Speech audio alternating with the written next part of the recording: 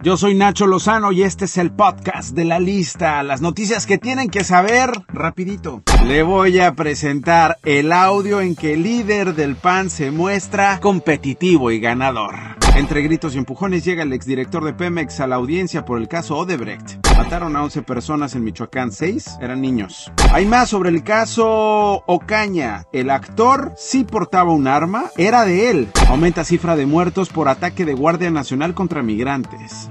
Un problema de Estado es como califica la Comisión de Derechos Humanos las agresiones contra periodistas. El COVID-19 entre las principales causas de muerte del 2020 según el INEGI. La FDA autoriza el uso de la vacuna contra el COVID entre niños de 5 y 11 años de edad. Más de 100 líderes globales se comprometen a lo mismo en la COP26, que van a terminar la deforestación, ya sabe, los choros de cada siempre. Y los Bravos de Atlanta ganan la Serie Mundial. El podcast de Nacho Lozano es presentado por Baby Crazy, tejiendo sonrisas desde 1973. Comenzamos con esto. Que ganemos Aguascalientes contundentemente. Sí, por favor, díganos la verdad. Se los digo en casa. La única gubernatura que tenemos posibilidades de ganar, reales, auténticas, verdaderas, en serio, de veritas, ¿no? Y bien ganada, es esta. ¿Cómo que esta? No nos está albureando, ¿verdad, presidente? No hay más. Está muy complicado. Durango, Tamaulipas, Quintana Roo, Hidalgo y Oaxaca, ¿qué les cuento? No, pues no nos cuente nada, don Marco Cortés. Con esta actitud ganadora que se trae, igual ya hasta perdemos Aguascalientes. La única que tenemos realmente posibilidades y muy buenas y contundentes de ganar es Aguascalientes. Y ahí tenemos la responsabilidad. No, hombre, con esta actitud me cae que va por México. Arrasa.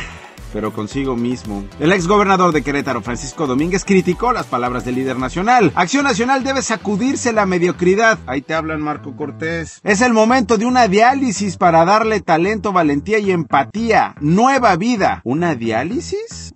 Interesante cómo ve este panista destacado al presidente nacional del PAN. Sale con diálisis. Entre gritos, empujones y vestido con un traje negro, Emilio L., el exdirector de Petróleos Mexicanos durante el sexenio de Enrique Peña Nieto, llegó en punto de las 9 de la mañana con 10 minutos al reclusorio norte de la Ciudad de México para una audiencia por el caso Odebrecht. Ante la negativa de la Fiscalía General de la República a la petición del exfuncionario de ampliar el plazo para reunir pruebas a favor de la investigación, el juez de control citó a Emilio L., en la que intentaría convencer a la autoridad de tener 2 meses más para conseguir información. Hasta donde sabemos, a Emilio Lozoya no se le invitó buffet de comida china de lujo en el reclusorio norte, no hasta ahora. El juez autorizó no 2, sino 1 mes de prórroga, el cual va a concluir el 3 de diciembre.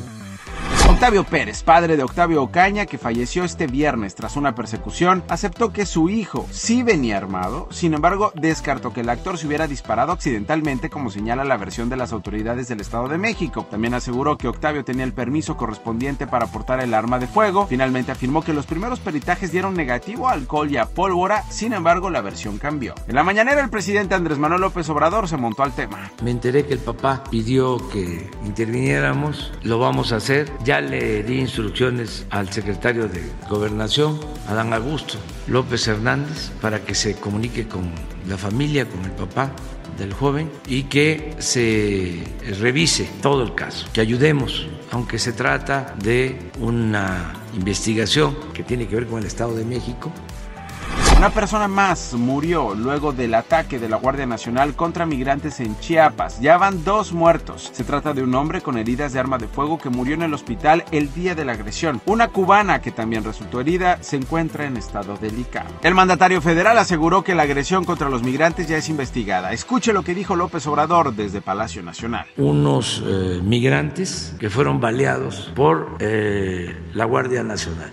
Ya di instrucciones para que se ponga a disposición a estos elementos de la Guardia Nacional del Ministerio Público, porque perdieron la vida 2 migrantes. Les dispararon, no se detuvieron, no dispararon, no agredieron y los de la Guardia dispararon. Y eso no se debe hacer.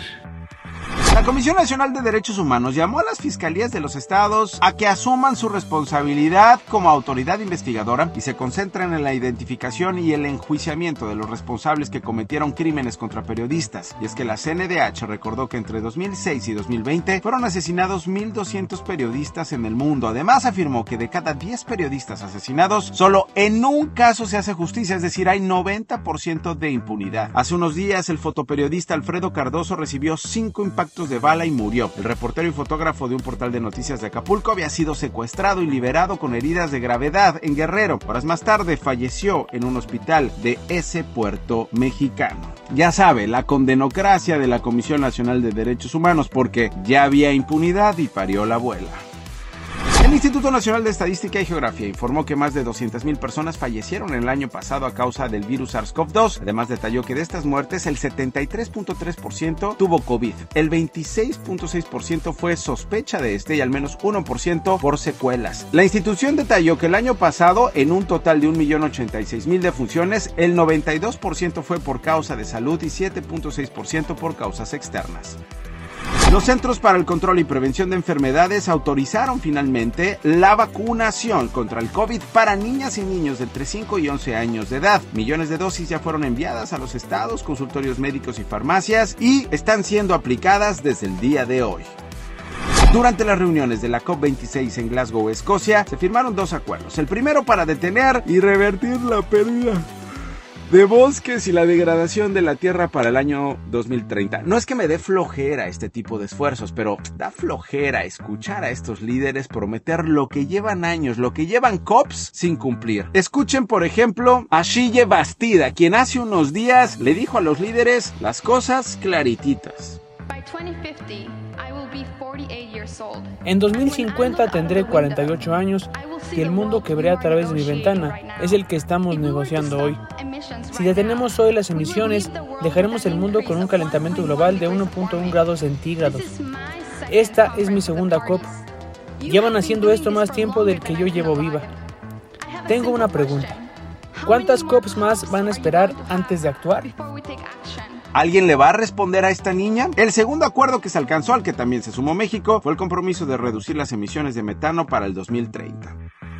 Y luego de 26 años, los Bravos de Atlanta le ganan la Serie Mundial a Houston. Se llevan las Grandes Ligas.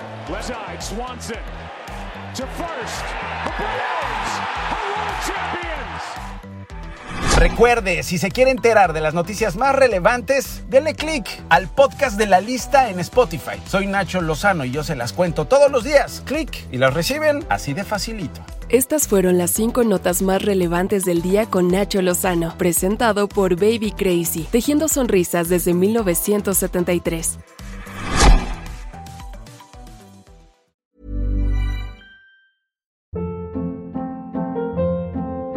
Hold up. What was that? Boring. No flavor. That was as bad as those leftovers you ate all week. Keke Palmer here, and it's time to say hello to something fresh and guilt-free. HelloFresh. Jazz up dinner with pecan-crusted chicken or garlic butter shrimp scampi. Now that's music to my mouth. HelloFresh. Let's get this dinner party started. Discover all the delicious possibilities at HelloFresh.com.